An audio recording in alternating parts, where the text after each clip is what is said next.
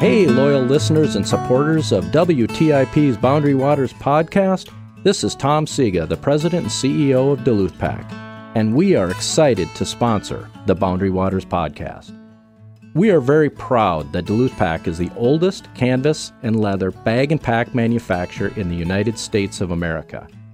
For a continuous 137 years, we have been handcrafting canvas and leather packs, duffels, totes, shooting sports, outdoor gear, and canoe packs in Duluth, Minnesota.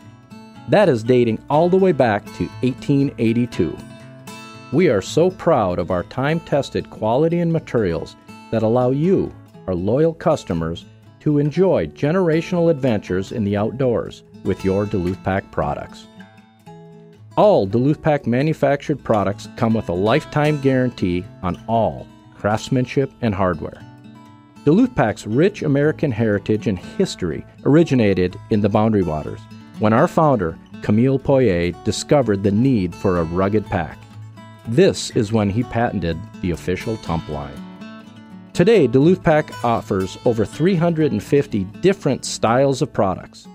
Along with our manufactured gear, Duluth Pack's retail store in Canal Park region of Duluth holds the title of the largest cooperator of Boundary Waters permits in the world. You can shop at Duluth Pack's flagship retail store and our website at duluthpack.com for all of your Boundary Waters needs. We thank you for your support, loyalty, and business to both Duluth Pack and WTIP's Boundary Waters podcast. Duluth Pack, handcrafted since 1882. This is the WTIP Boundary Waters podcast. This is the wilderness that Dave and I were both introduced to as kids. You know, our first wilderness camping experiences were in the Boundary Waters. And in summer, you wake up, you swim through the lake, you have breakfast, then you can relax, you can go paddling, you can go hiking. We've done this trip before to Horseshoe Lake, and I remember catching walleye there before. I went on a canoe trip in the Boundary Waters, and it was really cool. It was my first time. The route from Ram Lake back to Poplar Lake with no packs, with only a day pack, we take it in one day. Well, you can look to Venus, you can look to Mars. I will set my sights by the northern star, and in the deep dark blue come the northern lights. Oh, and in the deep dark blue come the northern lights. Welcome to episode 24 of the WTIP Boundary Waters podcast. I'm your host, Matthew Baxley. And I'm Joe Fredericks. Welcome to this month's episode. We've got a great lineup for you today. But before we dive into that, we have a few announcements / housekeeping stuff we want to just keep you all in the loop on. Yeah, I got to tell you, Matthew, here before we get into even that, just hearing you say episode 24 of the podcast is kind of surreal and even a little bit emotional. I mean, my gosh, here we are. Oh, I didn't, until you said it just now, it didn't occur to me that 12 months, 24, that's 2 years. The end of season 2. Wow. Yeah.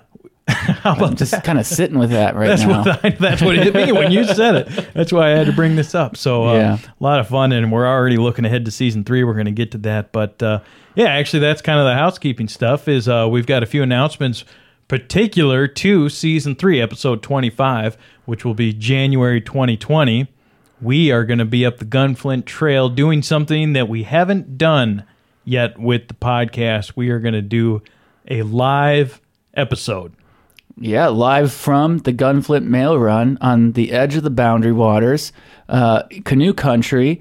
If you don't know what the Mail Run is, it's a sled dog race that covers quite a bit of terrain on the edge and then even in the Boundary Waters. Yeah, and it's at Poplar Lake. That's been a popular spot for us to start end trips. Just a lot of things happen in that mid-trail area on the podcast, and that's where this sled dog race is. It's an annual event, and so when we say live, this podcast, the WTIP Boundary Waters podcast, is produced here at the community radio station in Grand Marais, Minnesota, is where we make this. And so we have the capability to record and broadcast live, our broadcast live, and we're going to do that with the episode. So every episode here, what you're hearing right now, for example, is recorded at WTIP, but Matthew and I are in a recording studio putting this together, and then you're listening to it on your phone or wherever you're listening to it. But this one's going to be a little bit different.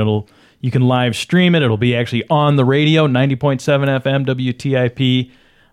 And then, of course, also we will take that sound and put that posted. Yeah, it'll get posted onto the the normal podcast platforms. And if you are the type of person who likes to plan ahead, that will be Saturday, January 11th in the morning, and we'll probably send out a few more details to our crew. All of you who subscribe and follow us on social media and Patreon, we'll be getting the exact time out to you. Yeah, it'll be sometime in the morning, maybe 9 o'clock, somewhere around in there. But we'll get you all those specifics. And live, Matthew, you and I have done plenty of live radio together over the years now, but never a podcast, so the pressure's on. We don't get the chance to go back and clean up some of the many blunders that we make every episode. That's right. So that's right. We'll have to be on our A game, or just we'll do whatever happens, because it can be 1 year, for example. In fact, when episode 2, you and I went to Winchell Lake. That was the day of the mail run. We happened to be up there the day of that race when it was 31 below. Mm-hmm. And so we're hoping our equipment can hold up live for an hour. We've got our engineer, Jeff Nemitz, is going to be up there with us. So we'll hope to do it upright. Yeah, that's exciting. And even further into season 3, we already have some great episodes that we're lining up and we're excited to bring to you. But back to today's episode. At the top of the hour, we're going to hear our podcast co-host, Chelsea Lloyd, interviewing Jerry Vandiver. And if you don't know much about him, you're going to learn a lot about him in the interview today. He's a musician. He's living in Nashville these days, but he is a huge fan of the Boundary Waters and paddling and the whole paddling scene. You and I actually had the chance to meet Jerry at Canoecopia last year in Madison, Wisconsin. Last March, he was performing there. He did a variety of things at Canoecopia. I think he's often there when his schedule allows. He likes to come up, and he was also shopping. I saw him checking out canoes, so he goes too, because he's a big paddling enthusiast. So we'll hear all about it from Chelsea. Indeed. And speaking of Canoecopia, part 2 of today's episode, Matthew Baxley, you got to talk with Darren Bush. He's the man in charge, for lack of a better title. I think his title is director or manager of Canoecopia, but he's one of the people, an event organizer, kind of the main guy involved with Canoecopia. We've interviewed him before here on the podcast, actually, as a matter of fact, one of the first few episodes, and we'll be talking with him about what's lined up for 2020 in Canoecopia. The podcast is planning to be back in Madison in March 2020. So you and Darren talked a lot about different paddling things, but a lot about Canoecopia too. Yeah, my favorite part about chatting with him is his sentiment and his passion for paddling and for canoe country, and you're going to hear all about it. All right. Well, before we dive too far in, Matthew, it's the December episode. Last year we talked a little bit about our holiday wish list. How you feeling? You got everything you need? Because last year you hooked me up with that fishing net that I was looking for. So what's on your wish list? That's a great question. I definitely have everything I need, but I don't have everything I want. And, I think a new Sub-Zero sleeping bag is on the list. I definitely had some cold nights with you out there last year, and so feeling the need to kind of replace the old down-clumped, haggard sleeping bag. So for this season, because temperatures are starting to drop below the zeros, and I don't know. Beyond that, big wish list would be a hot tent, but I'm not holding my breath for that. Yeah. What about something that maybe I could get you? Not that I can't get you a really nice sleeping bag, but like something equivalent of a fishing net, for example. I do need a new headlamp. Cool. Yeah. All right. Yep. Hey, right on, man. Well, cool. We'll see how that plays out. Maybe up at the mail run, you'll have something new. What about you? I'm good, man. I got my fishing net and all the winter gear I need. And you just acquired somebody gifted you pair of backcountry skis. Didn't that just happen? Actually, a podcast listener, It did. A very supportive fan of the podcast hooked me up with some skis. So maybe something like that will come your way too. Oh, I can only dream. Hey, speaking of dreaming, sometimes, the music of Jerry Van Devere is just enough to just put you in that canoe, much like Ian Tamlin, that his music can transport you to the Boundary Waters. And so Chelsea did a great job chatting with him. Let's hear that discussion.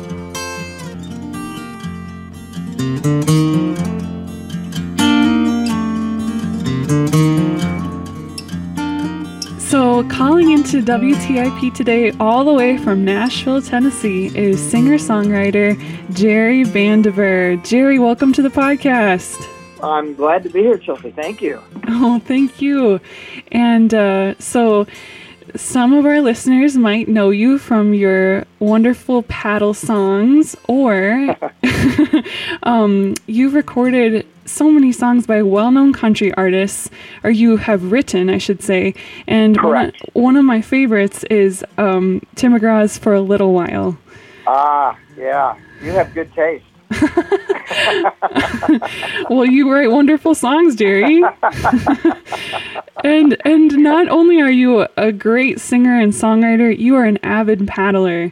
I am. Yes. Yeah. So for those of you, our listeners who aren't as familiar with you or your work, could you just describe your connection to our area and the Boundary Waters? Sure. So it actually started about 25 years ago when a friend of mine here in Nashville, a hiking friend, said, "Hey, I want to take you on a two-week canoe trip up in the North Woods," and I said, "I'm in."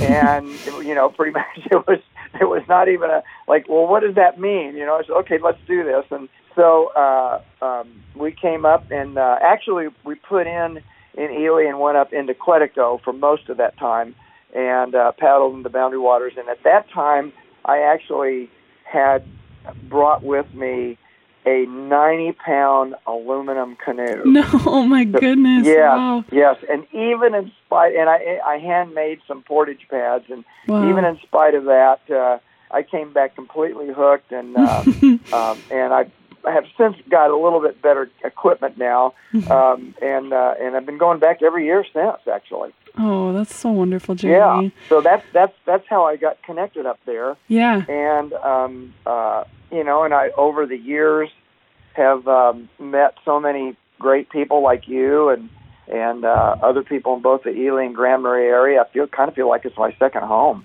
Oh man, I get that so much. Oh yeah. And so you come back every year. What are some of the favorite trips you've been on?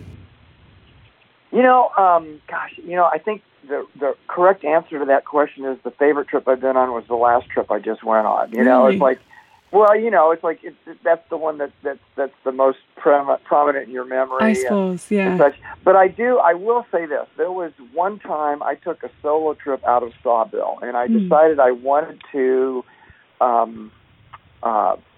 really take, there's, for those of your listeners that are familiar with going up north to what I call the Lujanita Portage, and there's a couple of points where the portages all convene in this one area, and they're really, really long, and as a result, you don't see very many people. Mm-hmm. And so I went up on a solo trip out of there for a week, and for 5 days of that week, I did not see anybody. In fact, I remember pulling into one campsite, and I want to say it was on Dent Lake, and this is in July, and I remember really being tired. It was really, really a rough trip, but it was really satisfying on that same level. Yeah. And I remember sitting at the campfire, grate there, just as I was, resting, and I looked at the grate, and in July there was still greenery growing out of the fire grate, which meant nobody had been there yet. Yeah. Even in the the peak of the traveling season for the Boundary Waters. So that still stays with me as kind of one of my favorite times. Because it was really, I felt really deep in the wilderness and really connected to the wilderness and away from, civilization. And that's what I wanted to be, and that's what I got. Yeah. And so do you have a solo canoe? that you own? I do. I actually have 3 solo canoes. Oh my gosh! I have 5 canoes and 3 kayaks, and I have 3 solo canoes. My favorite one, and by far the best one, and everything else is I have a North Star Magic solo canoe that is just a delight to paddle, and it weighs in at 22.5 pounds, which of course is a far cry from that 90-pound aluminum canoe I first went in. Oh my goodness! Yeah. Yeah, those North Stars are great. I got to paddle a solo North Star this summer. Yeah. Oh, lucky you. Yeah. Yeah, and so your tandems, what kind of canoes are those?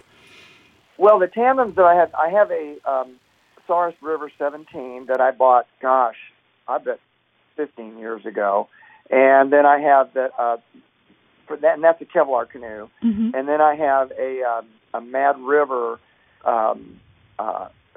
Explorer that's made in Royal X that I have used down here for the the Tennessee streams and stuff like that, because there's a lot. It's a rocky kind of a mild whitewater area. Yeah. And, as we further this podcast, I like to talk about my North Star canoes mostly because North Star Canoes is now sponsoring my music. Oh, really? That's amazing. Yeah. Wow. Yeah. So we've actually entered into an agreement 3 years ago, and we've had really, really great cross promotion agreement. They gave me my North Star Magic, which again, it's a dream come true. And then they help me in support of some of my musical endeavors, and in turn they give me some stuff like to pass out to my audiences, like camp coffee mugs and stuff like that, and then I promote them as much as I can. Oh. So it's a great relationship. That does sound great. And I'm sure one of the reasons why they wanted to support you is because you've written some wonderful paddling songs. And so I want to talk about those. Jerry. Sure. Oh, some of those songs are just ones that I go back to over and over again. Aww, and gosh. So have you written a song in the Boundary Waters before? Yes, I actually, it's kind of funny how I stumbled into this little genre that nobody else really does. But, yeah. Yes, I have written some songs in the Boundary Waters before I even did this. And it, my profession is a songwriter here in Nashville, and as you know, but I don't always try to write a song, hoping that Tim McGraw, or Reba McEntire, or Blake Shelton will record or something, although obviously that's what I would love to have done every time I write. But sometimes you just write a song because it speaks to you. And so there's been many times out in the wilderness that I have written a song paddling and stuff, or later coming out and then writing about it later, which I might have, maybe an idea came forth. In fact, that's kind of how it started. I was actually on a solo trip several years ago, and I was looking up at the at the stars and the Milky Way and everything. And of course, it's just beautiful. And I came up with this song idea called "Under the Same Sky," and I wrote it later, and through a series of just happenstance, I got in touch with some people at the Canadian Canoe Museum in Peterborough, Ontario. Oh yeah, and they were at that time doing they'd already recorded one CD of various artists about canoeing, and they asked me if I wanted to submit a song or two for the next project, which was called Canoe Songs Volume 1, Canoe Songs Volume 2. So Volume 2. So I submitted Under the Same Sky, and lo and behold, it was recorded by a Canadian artist named Cindy Church, and I was thrilled with that. It was a really neat cut. And when they decided to release the CD, they had a release concert at the museum in Peterborough and invited me to come up and play it. And so because Cindy couldn't make it, the original recording artist, she was already busy on that date. So I went up and played it at the Canoe Museum and met a bunch of other musicians up there that had similar songs. And I got to thinking, boy, this is really fun. Yeah. You know, there was an audience for this, obviously very small, but I don't care about the size of the audience. It's about connecting with the audience. And, totally. And that kind of triggered a few more songs. And then I got this crazy idea. A friend of mine, Darren Bush, who runs Canoecopia, which is a huge trade show in Madison, Wisconsin. WTIP has been down there last year, I remember, and I think we're going down there again this year. Oh yeah. And I think Cook County Chamber of Commerce has also gone down there, tourism. And anyway, so I convinced Darren to let me bring in a couple of musicians, and instead of talking about canoeing and paddling, I did songs about it. So that's kind of, and that was 8 years ago. That's kind of what started it all. Ah, that makes sense. Okay, wow. So one of my favorite songs that you've written on the paddling of your paddling songs is, I believe the title is In Grand Marais. Oh yeah. Yes. So what inspired that song, Jerry? You know, it was interesting. I was coming into Grand Marais, and it was after the Unplugged event that you guys have up there. You know, that John Besner started and everything to help the North House. Yeah. And it was right after that, and I was actually in Grand Marais, but I was heading to Thunder Bay to do some songwriting with a native Ojibwe woman there named Cheyenne Havorka, and but I was coming into Grand Marais, and I had just called my wife and said, "I'm in Grand Marais," and she said, "But you're heading to Thunder Bay, right?" And I said, "Yes, but my heart's in Grand Marais." Oh. And and so I got thinking about it, and you know, and then right at that time, the tourism board there, or whatever the proper name is, they had come up with that saying about what is it, far north of ordinary? Yes. And I thought, oh, that's such a great line. So I just, I started thinking about all the special points in Grand Marais that are just, they're romantic, and they're a place to connect with. And so I just kind of, and this melody came to me as I was driving out of town, and I pulled over and put it in my phone and came home and finished it up. It was far north of. Yeah. Yeah. Yeah. Thank you. That's the ultimate compliment when somebody sings one of your songs. And well, thank you. Thank you for writing them. Another one I really love, Jerry, is Birch, Cedar, and Spruce. Yes. The lyrics. Oh my goodness. Thank you for saying that. Interesting you bring that up, because that's directly connected to the story of In Grand Marais. That's the song that I wrote when I drove up to Thunder Bay with Cheyenne. Oh, really? Yeah. So I wrote that with her, and so that's pretty fascinating that you connect the two.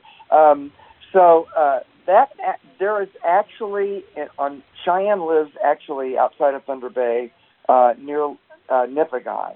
Okay. And her and her husband live on this. I think it's about 40 acres. It's a nice, large swath of property on a river. And I want to say, I can't remember the name of the river. I want to say it's the Black Elk River, but I could be wrong about that.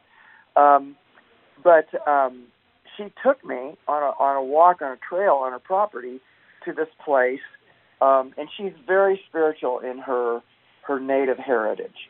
And there's in this one area was this birch and cedar and spruce that all grew out of the same point. And it was just fascinating, and we thought, well, isn't that interesting that these three different species of trees depend on each other for support, and their roots are tangled together, and so we wrote that song about it together that day.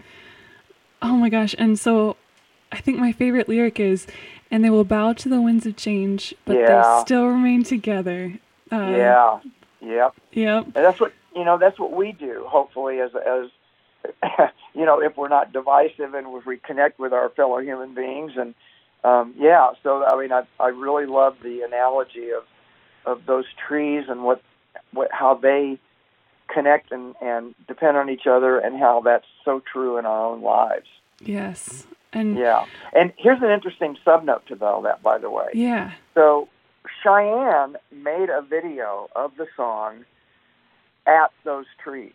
Oh, wow. And it's on YouTube. And what's really cool is a mutual friend of ours, Brian Cerny, shot the video with his children who are hard of hearing, and they sign language the song at the trees as well. So if you get a chance, go to YouTube and put in Birch, Cedar, Spruce, and you'll not only hear the song of her singing it, her version of it, and right there with the three trees.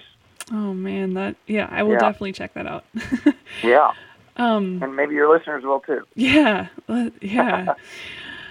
So, oh my goodness, Jerry. So let's see. I was wondering too, you also dedicated, I believe, a song to Dave and Amy Freeman during their year in the wilderness. Yes, actually, we wrote that with Dave and Amy. Really? Okay. Yes. Yeah, you want to hear about that? Yes. So here's what the plan was, is that I wanted to, Dave and Amy, I knew Amy from back when she used to work at Sawbill, and I had met Dave but didn't really know him that well. But a friend of mine, who is a very good friend of the Grand Marais music community and WTIP, Eric Frosty, he and Dave are very close friends. And I was really, I wanted to become involved with what they were doing. I wanted to support them some way, in a special way. So I reached out to Eric and I said, hey, I'm scheduled to go in to help on a resupply for Dave and Amy in June. And this was in March prior to that. And I said, and I had already mentioned this to Dave and Amy anyway. I said, I would really like to write a song about their quest, what message they're trying to deliver, but I'd like to write it with them. And so Eric and I, or Frosty, as everybody up there affectionately knows him, we actually sat down on a Skype one day in, I think April or May, and kind of got the song started, you know. And we had an idea that came from one of the hearings that was going on in Duluth with the Forest Service, where a woman came up and said, we must speak loudly for this quiet place. Yes. I thought, and so Dave got permission from that woman to use that in his signatures on his messages from their time on their 1-year journey in the Boundary Waters. And so when we came in to write the song with them, we had kind of had that idea in mind. So they were actually camping on Snipe Lake, so we came in with their resupply, and Eric and I did, and my fiddle player and her boyfriend actually came in, and we sat down at the campsite the next day, and it was the weather was really nice for mid-June, and we sat down and pretty much finished the song up. And then the very next day, Amberly, my fiddle player, and I were scheduled to go on the Roadhouse with Annie Passos. Yeah, and so we played it that day. So the very next day, we actually made its world debut on WTIP. That's it's in amazing. the archives back there somewhere. Oh, yeah. I'm sure. So Snipe Lake, that's not too far from Tuscarora and Round. Exactly. That's where we put in, was your home ground, your stomping ground there in Tuscarora. Yeah. So we put in at the Cross Bay. Lake. Yeah. Cross Bay entry point, and paddled to Snipe Lake from there, and then took out from there a couple of days later. Yeah. Cool. What was that? Yeah, but it was our quest to resupply them and write the song, and we were able to do both, and it was great. Oh man, and the title of that track is "Quiet Place," I believe. This Quiet Place. This Quiet Place. Okay. Yes. Mm-hmm. Yeah. Speak loudly for this quiet place. Yep. So, Jerry, if folks want to check out more of your songs or more about you, where can they look? Well, there's two websites. The first one is pretty much just me as a songwriter website. It gives me a little bit of a bio and the stuff that I've done here in Nashville on Music Row and stuff like that. And that's just my name, JerryVandiver.com. Looks like JerryVandiver.com for your listeners. And then if they're more interested in the paddling songs, then they can go to paddlesongs.com. It's pretty simple. And so there's several videos up, and in fact, North Star Canoes. They should also go to YouTube too, and just as well and put my name in there, because North Star Canoes, part of our connection partnership there, is they've actually filmed 2 videos of 2 of my songs. One time we did one at the factory, and then we did one up around Princeton, Minnesota. So there's 2 really cool videos up there as well to go with some songs. And then so there's 3 places. YouTube, just put my name in. I'm all over the place there on that. And then paddlesongs.com and jerryvandiver.com. Great. And do you have any new projects in the work? I do. Thank you for asking. I've actually we're recording 10 songs, and I've recorded 5 of those songs and then November the 4th, we're going back in the studio, 6 more songs, and then we'll be manufacturing and doing the artwork and all that stuff. The CD right now is called The Middle of Somewhere, as opposed to being the middle of nowhere. Lovely. Yeah. Oh my gosh. Yeah. I'm so in so fact, looking of course, forward. I'll recite the lyric to you. This is a world debut here. So the lyric of the first chorus is, I'll take. Let's see. I got to remember that. It's hard to say instead of sing it, yeah. right? I'll take the dip of a paddle in a deep blue mountain lake, or look up at a million stars shining down from the Milky Way. That's my definition of luxury, you see, because the middle of nowhere is the middle of somewhere to me. Oh. Yeah, Wow. So that's the song. So that's the title. That's the title track to the CD. So it's going to be a really fun CD. I've got some really fun songs in. I've got one song called "My Other Car's a Canoe," and another one called "The Blue Bandana Blues," when your bandana gets torn to shreds out in the wilderness, and stuff like that. So I'm really having a lot of fun making this new project. So, oh gosh, and it'll be out in 2020, hopefully around January. Okay. Well, Thank you so much for sharing the world debut of those lyrics. That was what a gift. That's fun. Oh. Anything for WTIP. I love WTIP. Oh. I'm so tickled that you're doing this podcast. That's awesome. Oh, well, thanks, Jerry, so much for being a part of it. And my pleasure. I guess, can we wrap up by, let me ask you, what's your next trip you have planned in the works?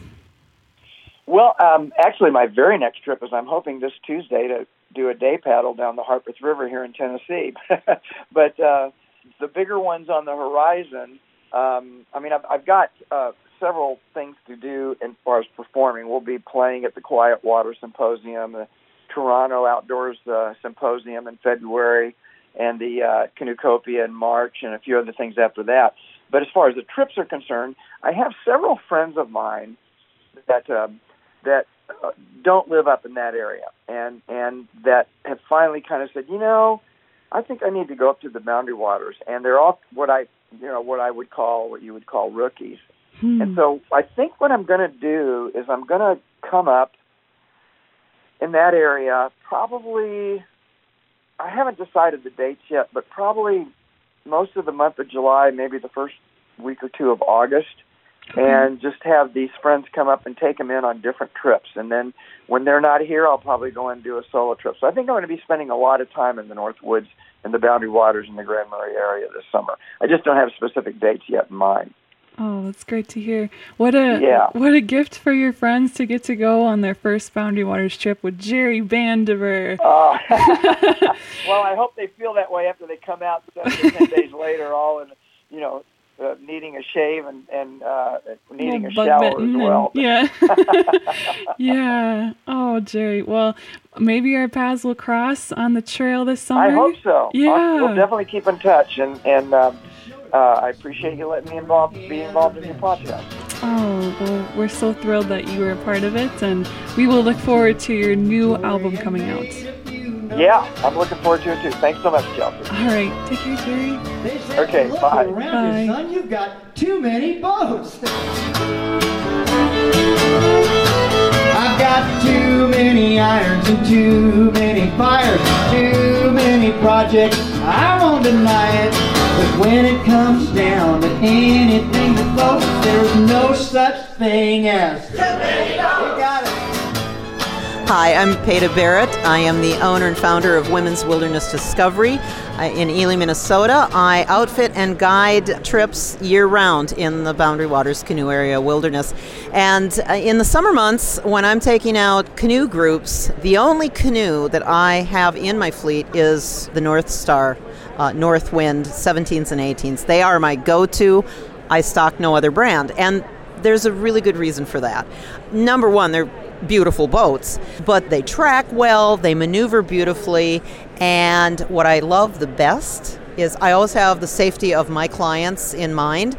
So if you are out, and inevitably at some point you will get into some bad weather, and we get some pretty high winds, and that second part of the stability, when you get into wind with a North Star canoe, they become even more stable. The design of it has a very rounded chine, and it can take those wind and waves much easier. You can drop to your knees and paddle that canoe in a high wind and get to your campsite. So I have never been in a situation in wind and waves in the Boundary Waters where I felt my group was unsafe. And that's what, I take out a lot of novice paddlers. And so whether you're a very skilled canoeist or you're a newbie, this is the best canoe on the water, and it's made right here in Minnesota. And the customer service is second to none. I'm proud to support North Star Canoes and this podcast.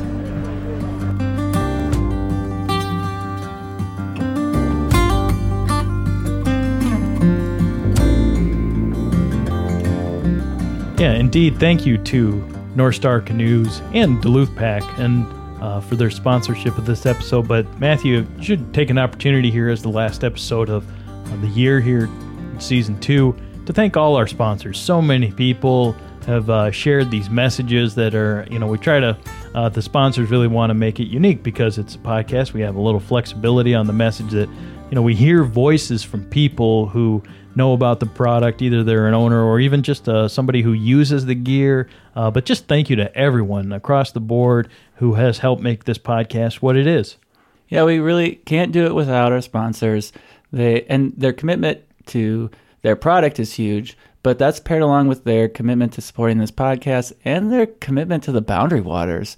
It's not like we're advertising a home security system on this Boundary Waters podcast. This is, all of our sponsors feel a deep personal connection to the topics that we cover every month. And that's, what an honor to be able to, share that with them. Yeah, absolutely. So thank you again to everyone. And you mentioned gear, Matthew. One place that you can find a lot of gear, of course, is Canoecopia in Madison, Wisconsin. That's where you and I just had met Jerry, I think for the first time for both of us last year in 2019. And we're going to be headed back there in 2020. And you talked with Darren Bush. He's one of the main people in charge of Canoecopia over in Madison to learn about what's going on in 2020, but also a little bit of background. Yeah, definitely. And, Darren really communicates his passion for the paddling community in this interview, and I really look forward to sharing that with all of you. One thing that was not nailed down when we did this interview, as you'll hear, is the speaker list and the presenter list. So you can now find that if you go to Canoecopia's website and find the list of speaker presenters. You can get the full list, but I'm excited to say that there are numerous names on that list that have been featured in conjunction with this podcast. We got Bobby and Maura Marco, Bear Paulson, Cliff Jacobson, and Scott and Emily Burdett, who actually you'll be hearing in next season. You'll be hearing another episode featuring them just before Canoecopia. That's going to be in conjunction with the talk that they're giving. So it's really been a cool weaving of this podcast and Canoecopia's presenters all together. And so it's going to be an amazing lineup this year. Yeah, it is. It's awesome to see all the names on there that have been on the podcast or that you and I have met these people through the podcast. And on the exhibitor list, I see WTIP Boundary Waters podcast down there. We will be returning in 2020, and we really hope to see many of you there. And if you're listening to this and you're planning on being at Canoecopia, put in your mental to-do list to stop by our booth and share your hellos and your paddle country stories. Yeah, absolutely. And to get to the Canoecopia website, you can just type Canoecopia 2020 into Google, and that will easily direct you right where you need to be. Well, as we said, you got a chance to talk to Darren Bush about the 2020 event. Let's jump into that discussion.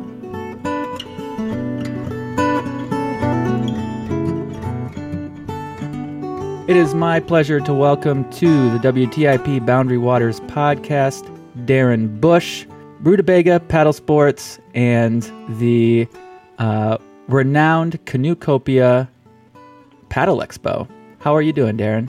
I'm doing great. So, I was curious here. So before we get into what Canoecopia is, for anybody who doesn't know, can you tell us your relationship with this enormous project?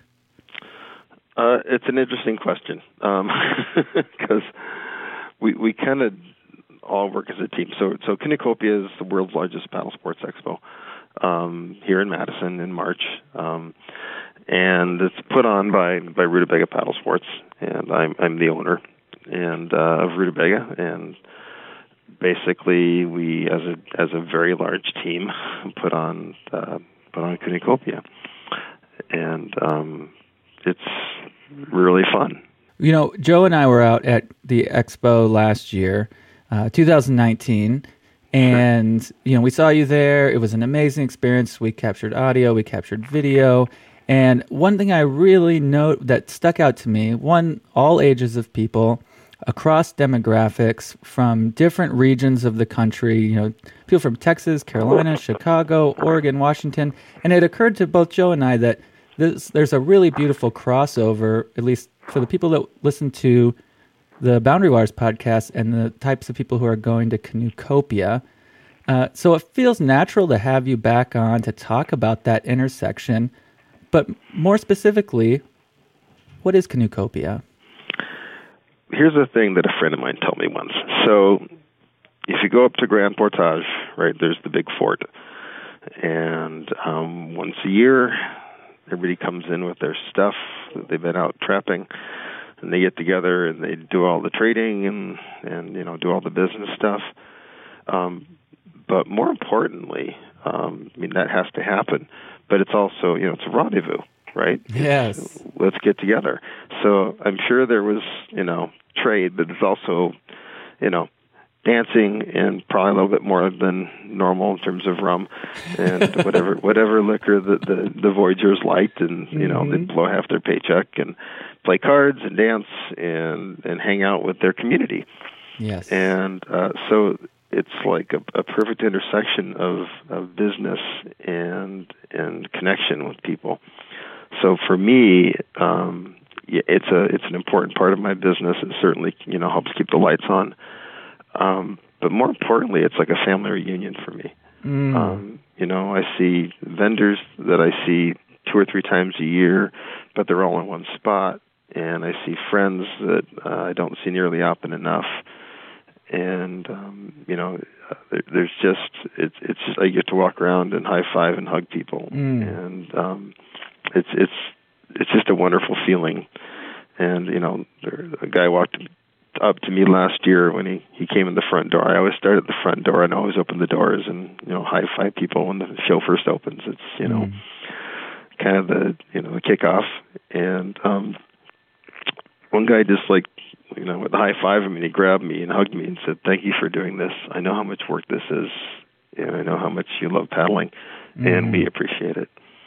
I'm like, okay, so the weekend was just made worthwhile by one guy. Yes. The image that I sort of get as you talk about that, Darren, is it's a reunion for our paddling family. It is, yes. And a lot of side meetings go on, which is really cool. So the ACA often has a little meeting off to the side, and some of the online groups, like the Boundary Waters bulletin board people, Canoe Country bulletin board people, will get together and have a platy, as they call them, they're meeting up too. So the clubs get together, and they go out to dinner together, and it's just to be able to facilitate that is a huge honor. And speaking for myself and our little niche of the paddling community, we are also really grateful for that. I realize that there's a huge element of the expo that is this reunion, that is this rendezvous. So much of it is about the people, but they're coming for all. I mean, it seems like people come for all different reasons, right? Correct. And what are some of those reasons? Some of the main reasons that you've noticed draw people to the expo, in addition to the reunion element? What are some of the nuts and bolts of Canoecopia that draw people back year after year? I believe that the most important part is the human connection. I think people come back because it sounds all kind of new agey, but I think it's true. Is people really love each other, and they all have one thing in common, at least, and that's paddling. I have customers that come to the store and Prius is covered with Save the Earth bumper stickers, and I have customers that walk in with an NRA sticker on the back of their truck with a Ruger stuffed in their belt. And I love them all. Right. There's no politics in terms of paddling. I mean, there's politics obviously in terms of mining and threats to the Boundary Waters and stuff like that, but there isn't anybody from the reddest red to the bluest blue who think that that can't agree that paddling is a wonderful thing. Otherwise, they wouldn't be there. So they get to be around their tribe, regardless of their of their political leanings. The speakers certainly bring in a lot of people. We're in the process right now in November of vetting speakers because we get twice as many applications as we can possibly have. We have 150 slots, and we need to fit, people in who, there's people that do more than one presentation, you're right, just because they're very popular. And if I didn't have Kevin Kellum on more than once, I would be, hanged in effigy. So, right. But people want to share. And the amazing thing about it is, we help take care of them. There's a stipend and things like that. But the thing that they don't really care about that. Yeah. They care about sharing their story. They care about where they came from. If we can help them with gas money and sometimes lodging and things, yeah, definitely we do that. But they're just like, hey, I went on this great trip to Manitoba. Could I do a slideshow on it? And sometimes you can get kind of a whiff where someone who's really good at paddling, but is kind of an introvert and isn't really good at public speaking. And they might do a presentation that isn't, super professional, but no one cares. Yeah. Right? Because the passion's there. Yep. And we only had like once every couple of years someone says, that was just a bad presentation. It's like, well, okay, but we try and vet people as best we can. We'll call and talk to them on the phone, and if just can you send me some pictures of your trip? Do you have it on a blog someplace? So, but that's a big part of it is the educational component. So, I mean, it's a rendezvous first, a school second, and the commerce stuff happens, tangentially. Yeah, one of the things that sticks out to me that you mentioned was the power and the importance of the storytelling and the ability to tell your own story. And that can happen in a presentation, but so much of that is happening just naturally in the space. I mean, I can't tell you how many folks came to the podcast table with a story to tell. And and they got to tell it. And some of those people ended up on the podcast to tell amazing stories. And you're right, you got to sort of vet some of those things. But one thing that was consistent is the passion behind every story. Correct. Yeah. I have a friend who was a guide in the Boundary Waters when he was in his late teens, early 20s. And that's quite a while ago. And he went on to, get a PhD and go into business and, did really well for himself. And he's since retired. But he told me a great story once. He said he was up in the Boundary Waters guiding, and he wrote a letter to Sigolfin and said, I'd really like to meet you. Just come by and say hi.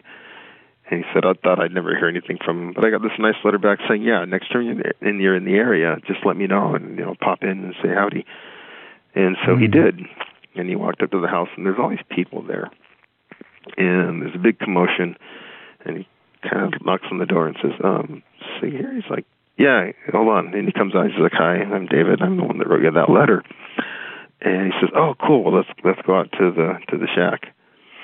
And, they went out to the shack and drank some coffee that had been sitting boiling on the stove for a year, right? And just had a really nice chat. And after about 20 minutes, the door gets knocked on, and it's his wife. She's like, Sig, you got to come back inside. It's like, okay. And he kind of looks at me and says, it's my 65th birthday. No. And it's just like, and I totally can see him, because he was a very high functioning introvert, right? Yeah. I mean, he could speak and he could do things and he could all that, but he didn't want to be around people, right? That wasn't his thing. Mm-hmm. So for him to take that time was just a beautiful story. So yeah, there's thousands of stories like that out there. Yeah, and I imagine you get to hear a lot of them, even though you're pretty busy during this event, making sure that things are happening the way they're supposed to happen. Do you get the chance to take a breath and enjoy it in the midst of all the speakers and the commerce and the stories? And yes, and here's why. I have the best team that you could ask for. The people that work for us, that work here, my team members, are all just as passionate as I am about doing a good job. And they all just wanted to make it work. So we start the week after the last Cornucopia and have a meeting and sit down and go, what went well, what didn't. And every year that list gets shorter and shorter because these guys are so good. Mm. And we can make some tweaks here. Hey, a customer told me we should try this. And, we're pretty much an open book when it comes to stuff like that. We want to make it, their event. It's not ours. It's the consumers. It's the manufacturers, So we try and make it as good as we can for them. And, like about 10 years or 15 years ago, I can't remember, one of the manufacturers mentioned, it's so hard to get out of the booth just to get lunch. It's so busy. And I said, well, we can fix that. So we started basically buying sandwiches and stuff for the vendors. And we just go around at noon and drop them off. And, it's like, okay, there's an expense to it, but so what, right? I get to buy lunch from my vendors, because they're being really sweet and, traveling to Cornucopia to help obviously push their wares, but also to, show their brand to the paddling world. Right. And they're hardworking, so let's give them a sandwich. I mean, I feed my staff, I might as well feed them too. Right. And because the last thing you want is a hangry vendor. Right. Well, the thing is, one of them said, this is the first time a retailer has ever done anything for me, let alone buy me lunch. Usually it's pretty one-sided. But to me, the relationships are more important than the expenses. And so we try and do things a little differently, and focus more on doing what is good, not what is profitable. Because at the end of the day, if you do what's good, you're going to end up being profitable. I like that model. Well, not as much as some people. I mean, I'm never going to be junk bond rich, but that's not my goal in life. My goal is that my employees can buy houses and and have good lives and have good health insurance and all that. So this gets into a more esoteric discussion. Indeed. Well, it seems like they've been popping up a lot on the podcast lately, so there's space for it. Cool. One thing that, I can tell, one thing I appreciate about what you're saying is the element of this that is about the people, and it's about the community and the family and how we take care of each other. And I think there's a real element of that at the expo around everybody taking care of each other, and even amongst the vendors, so I want to step back for a second before I get into that. And this whole idea of the vendors and the commerce side, you know, what about that can somebody expect that's never been there before? What types of stuff are they going to see on sale or on swap, you know, besides maybe a canoe or a kayak? Well, if you want to go to the Boundary Waters on a trip, you should be able to walk in the front door, you know, with your credit card and walk out the back door with everything you need to go. So canoes, kayaks, paddle gear, paddles, life jackets, spray skirts, clothing, paddle clothing. Portage packs. Portage packs, like camping gear, stuff like that. So yeah, they pretty much anything you need to do a trip, it's going to be there. And yeah, it's on sale. There's you know, some good prices sometimes, but you know, it's more of a thank you to the customer than a, you know, let's blow these out. We must be crazy, right? So yeah, we just try and you know say thank you to the customer for shopping with us. You know, we appreciate that. So the other cool thing is you're going to be talking to, in many cases, the owners of the company. So, or the founders of the company, you know, and it's fun to go into a booth and talk to someone about a boat, and they're like, yeah, I designed that. Like, really? and you don't know that because, you know, until you bring it up, no one's going to say anything. Right? You know, and being able to talk to the guy that started the company is kind of cool. It's like, hey, so that's really cool. Why did you start this company? That's really important. And it's really important to us as, you know, as a retail store. We just got back from, my wife and I got back from a trade show. And the first thing we do when we sit down at the table with these people and look at their clothing and say, so wait, what's your story? Where are you from? You know, what's your deal? How come you're here? And, you know, you hear everything from, you know, I was trying to go on a trip and I didn't have good gear, so I started, you know, making my own gear because there wasn't stuff that was good enough.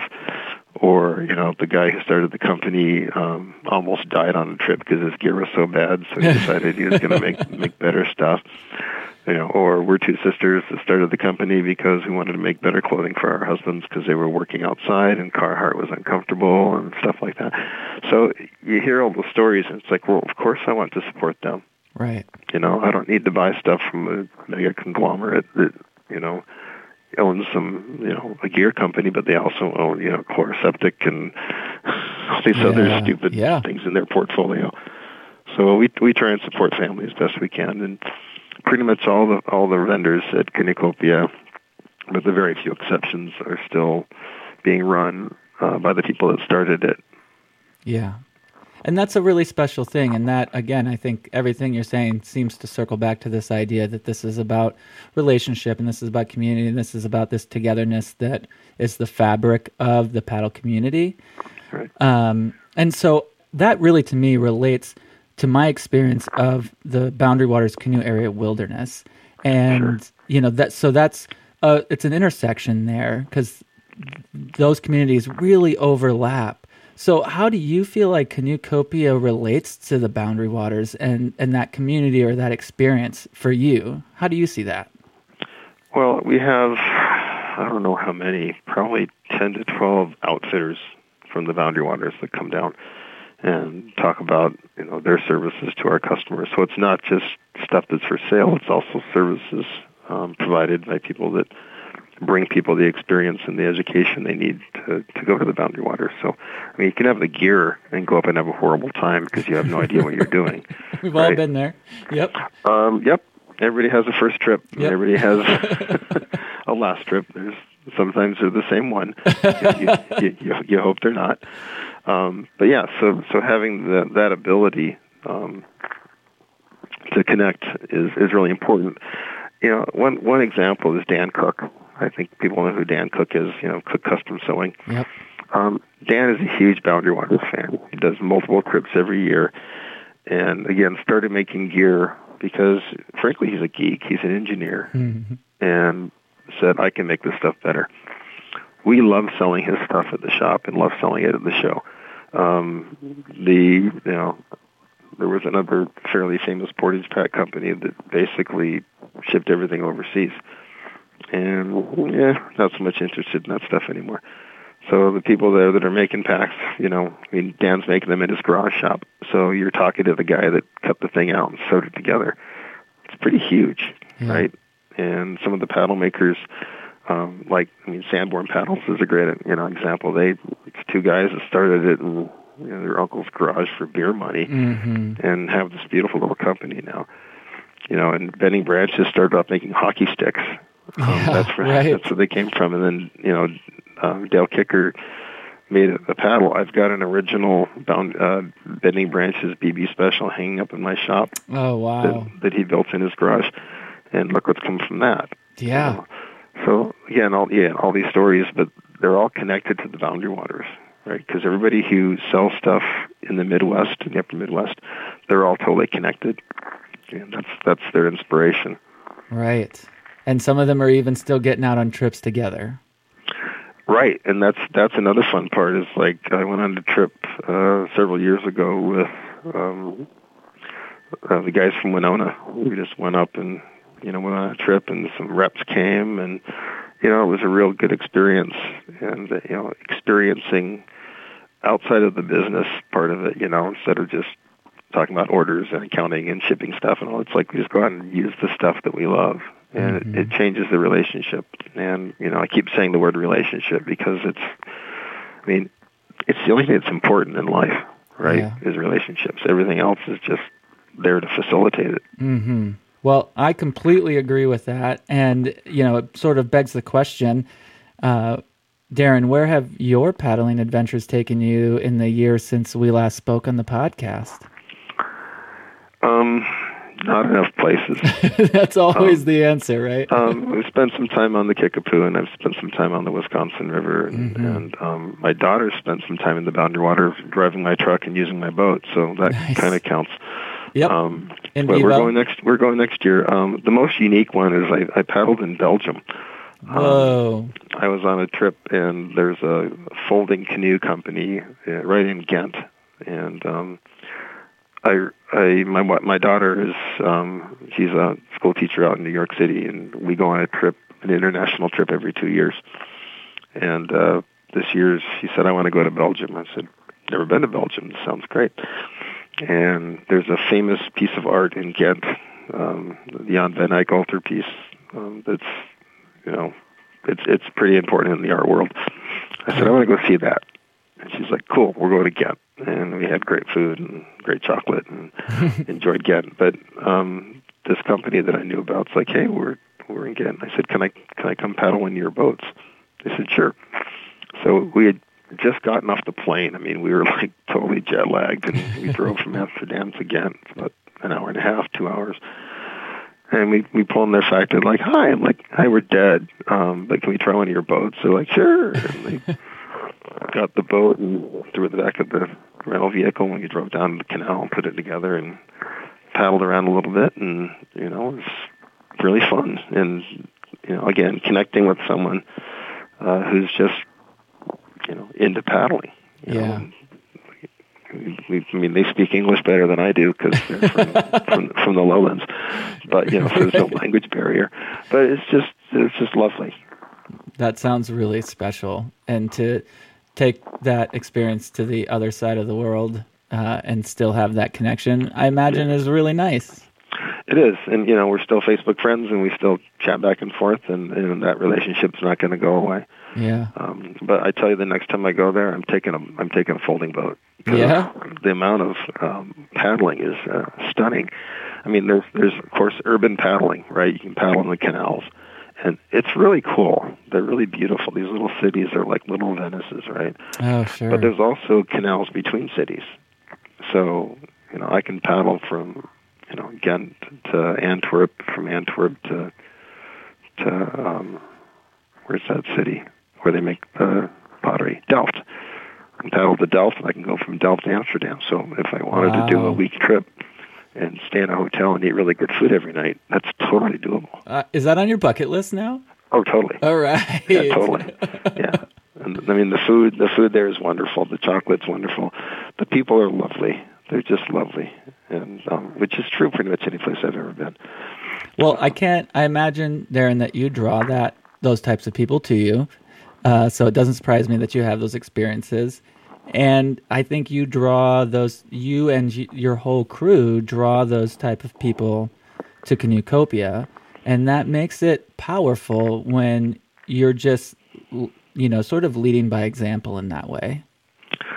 Well, thanks. I do my best. Well, I believe that. And, so I know we're still a little ways out from, I know you still have a lot of planning to do for Canoecopia 2020 with speakers. Is there anything that you already know is happening that you're excited about? Or are we too early to tell yet? Well, we're 126 days away from Canoecopia, right? Not that anybody's counting. The things that are going to happen for sure, the speakers are going to be amazing. We got a whole bunch of new people this year who have really good stories, and that'll be going on. Like I said, we're vetting those now, and we'll make final decisions in December. We're working on the Canoecopia Show Guide, which is, an 80-page publication we put together and send out to our mailing list. If your viewers want to, or your viewers, listeners, they said stare at the radio. I guess the viewers are. If you're listening to this, if they want to get a copy of the show guide, they're welcome to call the shop and say, put me on your mailing list, and we'll send one to them. Excellent. But it's not just it's the speakers and information about how-tos and where-tos, and then a bunch of people write stories about their paddling stories that go in there. And Bear Paulson from North Star wrote one for us this year that is one of the most beautiful things I've ever read. Not surprising. No, he's a mensch. I really love that guy. So we have this thing going together already. Staffing, we're working on staffing already. We have quite a few people that contact us and want to work the show, and it's really fun. It's fun to have them there too. So I imagine the publication is great. Get on that mailing list if you aren't, because that'll really kind of help, I think, build the anticipation, but also help with some of the gloom and doom that can come in this season. There's people say, how can you do it in March when the water's still frozen? I said, because the water's still frozen. Yes. Okay. Because there'll be a couple 45-degree days before the show happens, and people are like, okay, I'm done. Mm-hmm. Right. The ice is gray. You can't even go on it. It's cold. It's nasty. And it's like, well, let's go someplace where we can pretend like it's nice, and then start looking forward to 6 weeks from now when it's beautiful and ready for paddling. And what are those dates, Darren? March 13 to 15. 2020. Yep. It will come so quickly now that we're getting into this time of year. And, I really want to thank you more than anything, Darren. One, for being on the podcast, and for what you contribute to the community and what you facilitate for us.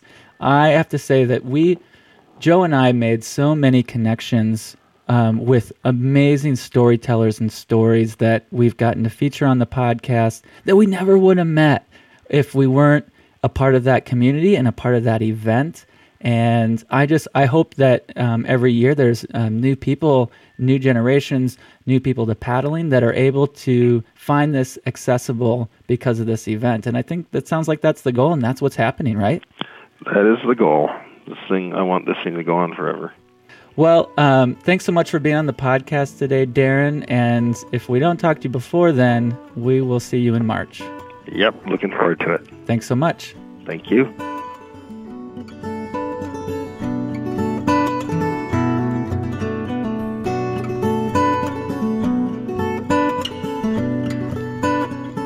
Well, that wraps up episode 24, 2 years in the making of this podcast. And with a great look ahead, thinking about Canoecopia 2020, thinking about all the stories that we're going to get to hear and share. It's really an exciting place to be looking back at another year and looking forward at a whole new horizon. Matthew Baxley will be live up the Gunflint Trail in January, episode 25, the start of season 3. We've got all kinds of fun things planned. It's live. Anything could happen, and what you hear on the air is what you're going to get for episode 25. And, of course, again, with the holidays, and we're here in December, just thank you to all our sponsors. It's the season of giving, and we're so thankful for just everybody who's been on the podcast, taking time to do these interviews, all the people who sent in audio, thinking back about Eric from Nebraska, who sent in a very moving episode in the summer, and just across the board, Matthew, we owe so much gratitude and thanks to so many different people. Thank you, thank you, thank you. Yeah, all of you listeners, couldn't do it without you, and it is for you that we continue to do it. So keep sending us your emails, keep putting your comments on your platform that you take in the podcast, and let us know what you think and what sort of adventures you're up to, especially in this cold time of year. Be safe out on that ice and tell us about it. All right, well, episode 25, the WTIP Boundary Waters podcast. Wait a second. Oh, somebody turned out the lights. Matthew Baxton, you need a new headlamp. I can't see a thing, Joe. I can't see a thing. I just sing when I paddle canoe, feeling, not thinking if the strokes are true. We're gonna get through to the other side. Out in the night, the waves beat the shore. You can hear them pounding, you can hear them roar. Oh, roll me, rock me in my dreams. You can roll me, rock me in my dreams. So I like to sing, I love to dance. I play the fool if I got the chance. All around the campfire light, all around campfire light, all round, all round, all round the campfire light.